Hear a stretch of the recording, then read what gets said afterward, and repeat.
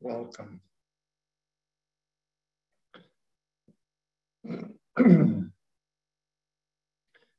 This morning we celebrated the life and influence of our first woman ancestor, Mahapajapati. Her picture is there on the altar.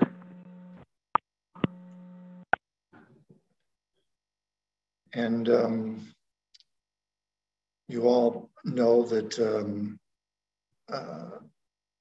Buddha's mother, Maya, died shortly after childbirth, after giving birth to Shakyamuni. And I believe Mahapajapati was her sister, and who was also married to King Suddhodana. And so Mahapajapati raised Buddha, and then after Buddha's awakening, joined his growing group of disciples in their wandering Sangha. She supposedly said that practicing diligently and maintaining peace in the Sangha were the ways to revere Shakyamuni Buddha.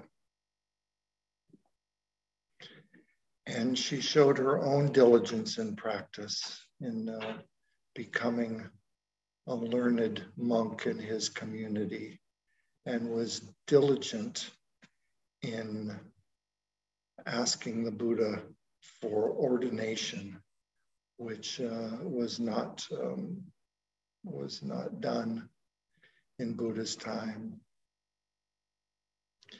And it was through her diligence, the help of another monk, Ananda, and no doubt the lifelong relationship that she had with the Buddha.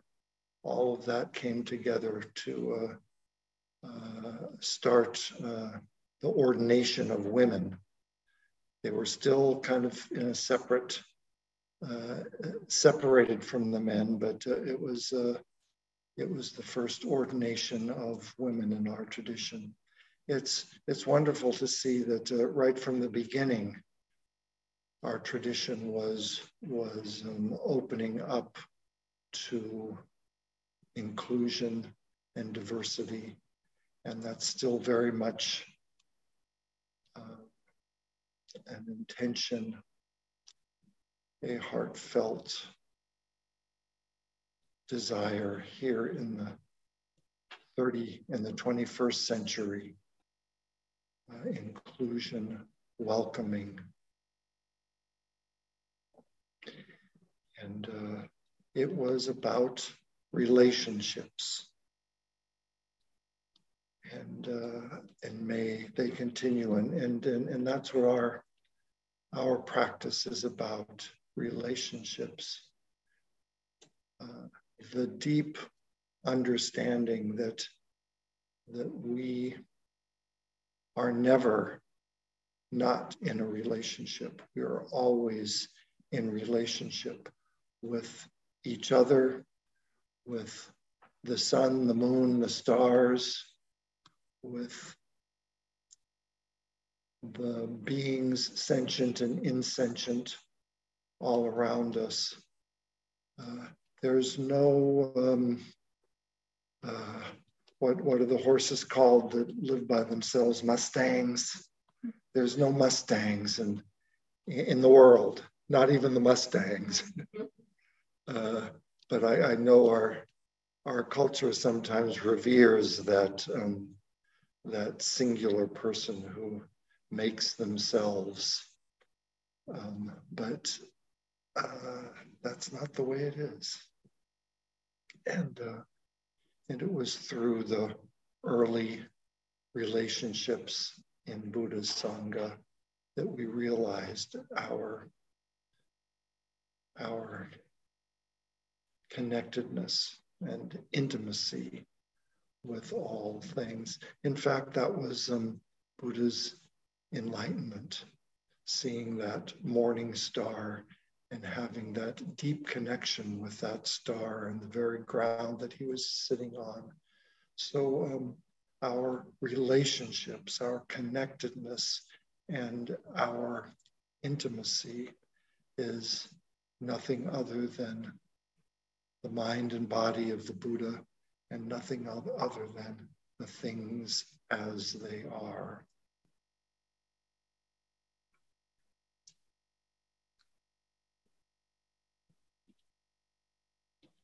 Maybe I'll turn this light on.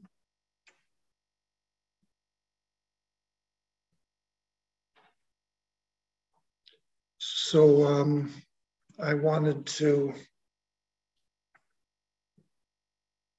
acknowledge the beginning of spring. It came in so ferociously yesterday after a ferocious winter. And what do you know? The sky is clear, the sun is out, and I think a nice reminder that, the season has changed. We're in the beginning of spring. I wanted to turn to some of the poetic teachings of Dogen Zenji, our first ancestor in Japan in the 1200s. He has a beautiful way of expressing the Dharma, and it's a beautiful way of looking at spring and our mind and body of Buddha, our intimacy with all beings. Here's a short koan that he poses for us that Taigen Leighton and Shohaku Okamura, his translators here, have titled Spring Arises Beyond All Control. Today, where the clouds are smiling and when the snow's will is bright, over the mountains and forests are spring wind and rain. At this very time, right here, how is it? That's his koan for us as we're enjoying the sun, the big billowy clouds on the horizon. We can see the sunlight on the crabapple tree right in the patio in full bloom now, as we're just enjoying this change in season. How is it? What is this? Dogen responds, do not say that someone holds the handle of creation. The causes and conditions for proceeding on the way give rise to good karmic roots. So no one really tells us that this is spring. Nobody tells that crabapple that it's now springtime and it's time to bloom. Do not say that someone holds the handle, or as Taigen says, Taigen and Shohaku, nobody's controlling this. These are just the causes and conditions of the cosmos as it flies through the universe, through empty space. It's just the conditions of the sun the moon and stars. And what do you know? We look around and there's the bloom. The causes and conditions for proceeding on the way give rise to good karmic roots. So let's, it's always a good time, maybe gazing at the clouds, gazing at the crabapple tree. Maybe that's a good time to ponder, what are my roots? What am I really grounded in? Am I grounded in the Buddha's body and mind, his teaching of intimacy, of connection, of no separation? Is this the stuff that I'm growing out of? Are these my roots right here? Is that how I make this move or that move with the intention of as Mahapajapati said, creating harmony in the Sangha, or creating harmony right now with whoever I'm with feeling that connection? Are those my roots? Can I be sure of that? How do I know that? Let me just think about that for a while. Let me be sure of my roots. There's just so we don't, or so I don't confuse another Buddhist term, we've got this thing called karmic consciousness, which tends to be how we've learned to get by in the world, which is usually, you know, how to move, how to manipulate successfully through the world, with sort of me as the centerpiece. And it's not necessarily bad. It keeps me fed. It keeps me engaged with people. It keeps me going. But they're all old habits, and those old habits are to the service of the best possible course for me in this day. That's our karmic consciousness. And those roots go pretty deep. I almost don't have to think about it. I don't have to think about those roots. They just, a lot of my actions come out of that karmic consciousness. And Dogen is really asking us to take a look at roots. If we're really following in the way, and this isn't a special religious way, if we're following in the reality of all things, that relationship with all things, that interconnectedness, that intimacy, if those are our is the reality of all of us, am I really grounded in those roots versus grounded in our karmic consciousness? In fact, our practice really is to really look at these roots, as Dogen has said, is to look at our roots and maybe don't hold on so tightly to those karmic consciousness roots, and cultivate a real grounding in the roots of interbeing, of relationship, of intimacy. So as we just marvel at, spring is here, and that tree knew it. without anyone telling the tree.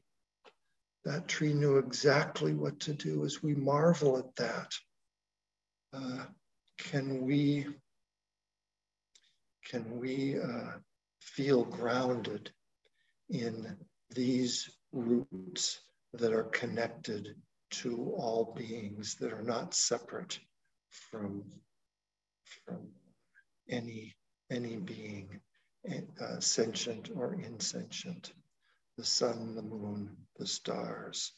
That's what Dogen poses for us.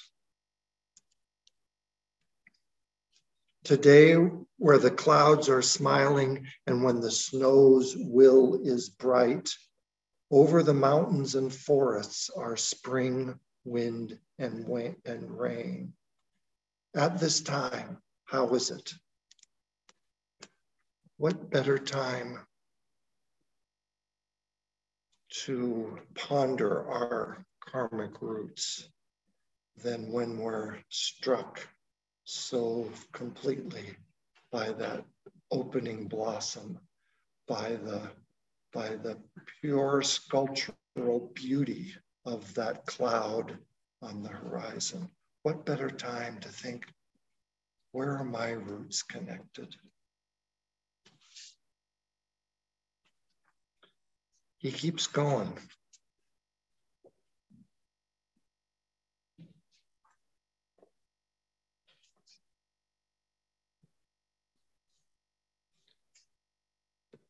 This one is entitled, it's Spring Crimson Penetrating All Minds. It's just a poem. In both Bodhi mind and the ultimate stage, how do we practice fully? Engaging these two minds like this is the style of Buddha ancestors. Forgetting self and freeing others with the strength of merit and virtue, my homeland's spring color, peach blossom crimson. So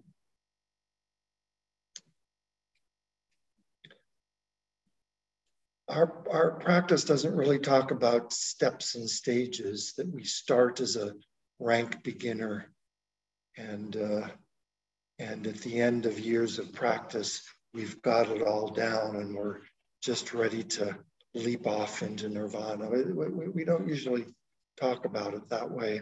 In fact, we say that this bodhicitta, this awakened mind that we talk about as sort of our beginner's mind, is the thing that says, you know, I think I should try out meditation.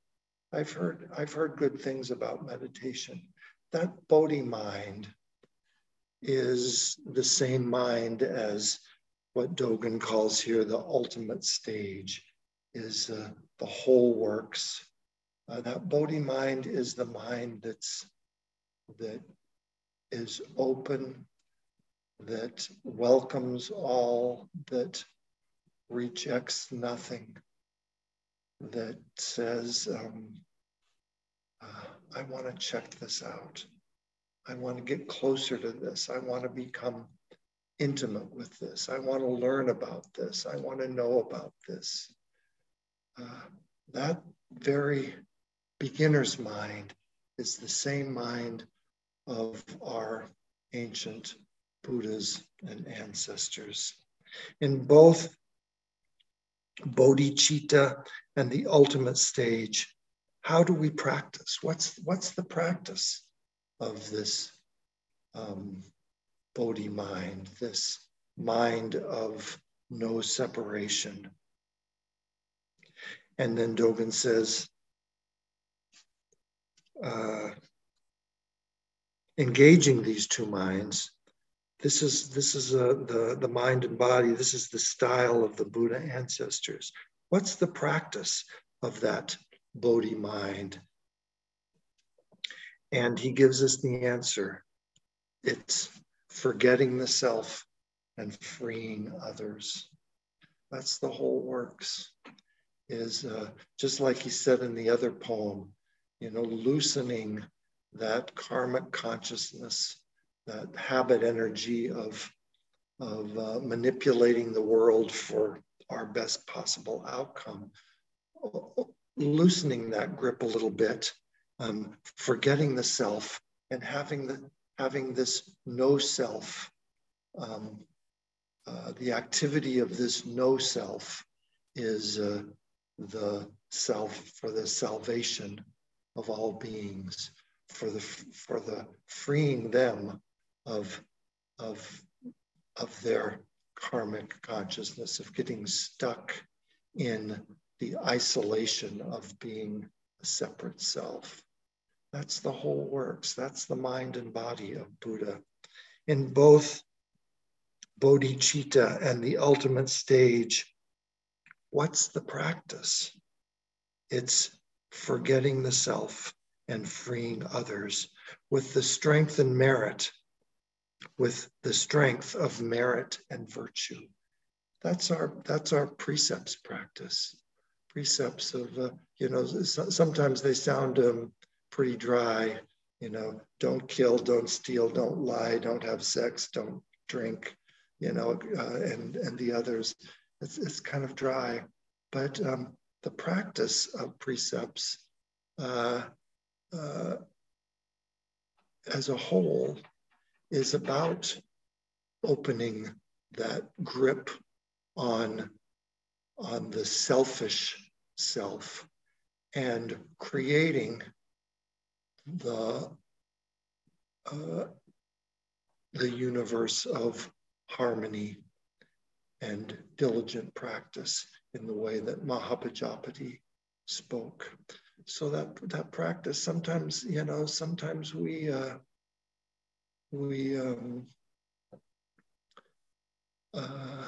aren't telling the truth all the time.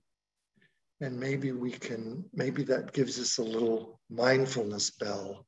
Oh, I'm kind of bending the rules a little bit here. And it kind of nudges us back. That mindfulness bell nudges us back on that path of harmony and unity and no separation. So Dogen, in this poem that he wrote, says that the practice of the Buddhas is none other than precepts and cultivating for all beings the harmony and no separation. And then he says, my homeland's spring color, peach blossom crimson.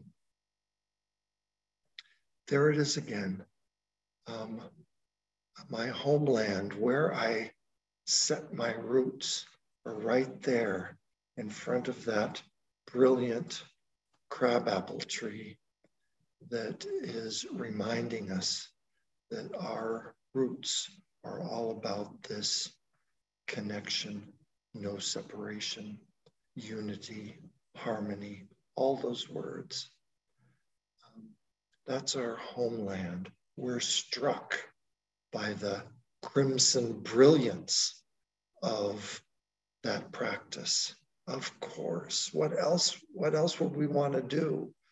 What else would we want to do but appreciate completely this brilliance that's reminding me of my connections, my relationships, the harmony that is not only right there in front of me with the crabapple tree, but I'm right in the middle of it. With all of my relationships, I have the opportunity at all times to be excited about relationships and harmony and no separation. I have that opportunity all the time, as much as I have the opportunity to see that crimson color explode right in front of me. In both arousing the mind and the ultimate stage, how do we practice fully? Engaging these two minds like this is the style of Buddha ancestors. Forgetting self and freeing others with the strength of merit and virtue, my homeland's spring color, peach blossom crimson. Those are my school colors.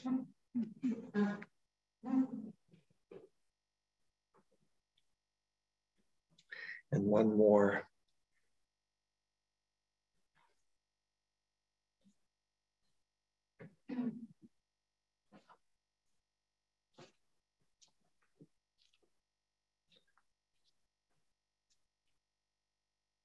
This one is a short little lesson, another short lesson titled Spring and Autumn on the Ancient Road. I'll just do the spring part since that's what we're celebrating now. The ancient road is this Dharma path of harmony and unity and no separation that had no beginning and has no end.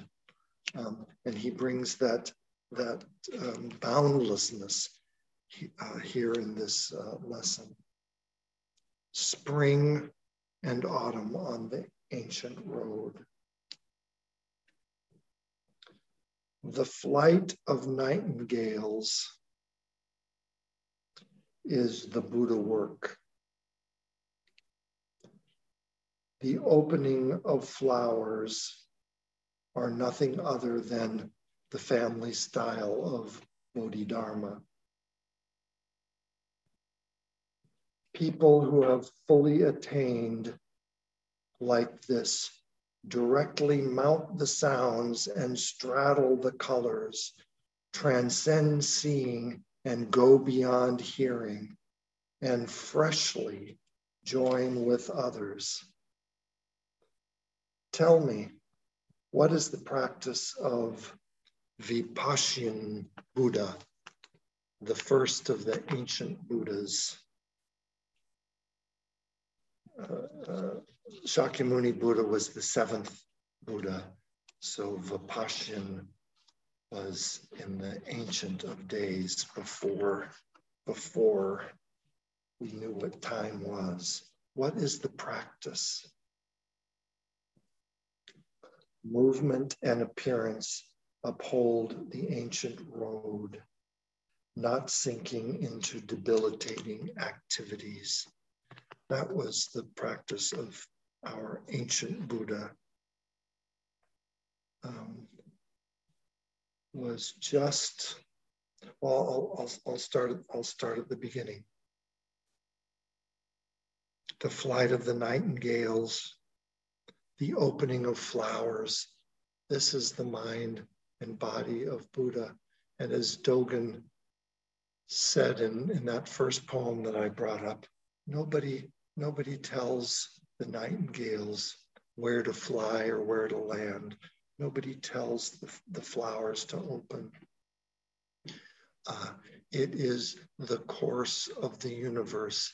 It is the interconnected relationship of the whole universe that guides the nightingales and nudges the flowers into bloom. And when we really know this, it doesn't take a seasoned practitioner. It probably doesn't even take a Buddhist at all to really appreciate the profound relationship of all things. When we really know this, we're alive to our life. We're straddling the colors of our life Dogen says. We're mounting the sounds. We're alive with the activity of our life. We know that we're intimate with all the arising and passing in this complicated world that we live in. And we stay alive.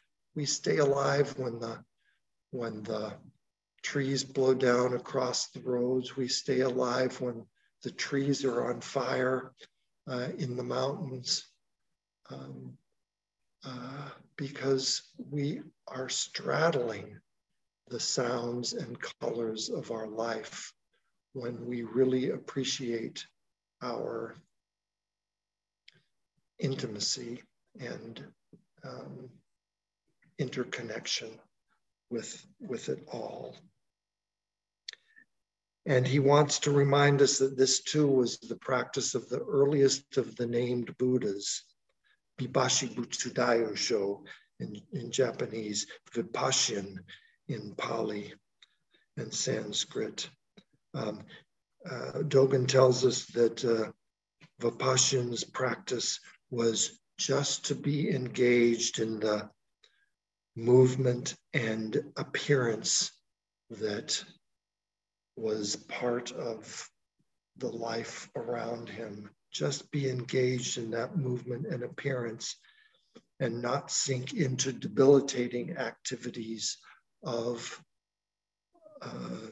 thinking that we're a separate self, thinking that we've made this all up, that we're that maverick horse along the empty trail. Vipassana Buddha started us out saying, pay attention to the movement and appearances, and you won't sink into debilitating activities. You won't sink into the suffering of the separate self.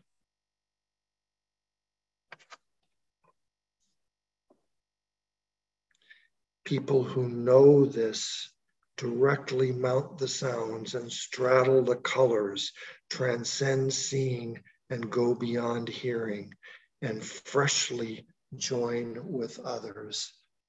Rejoice in their joining with others, saying, there's no other way. How can I ever forget this?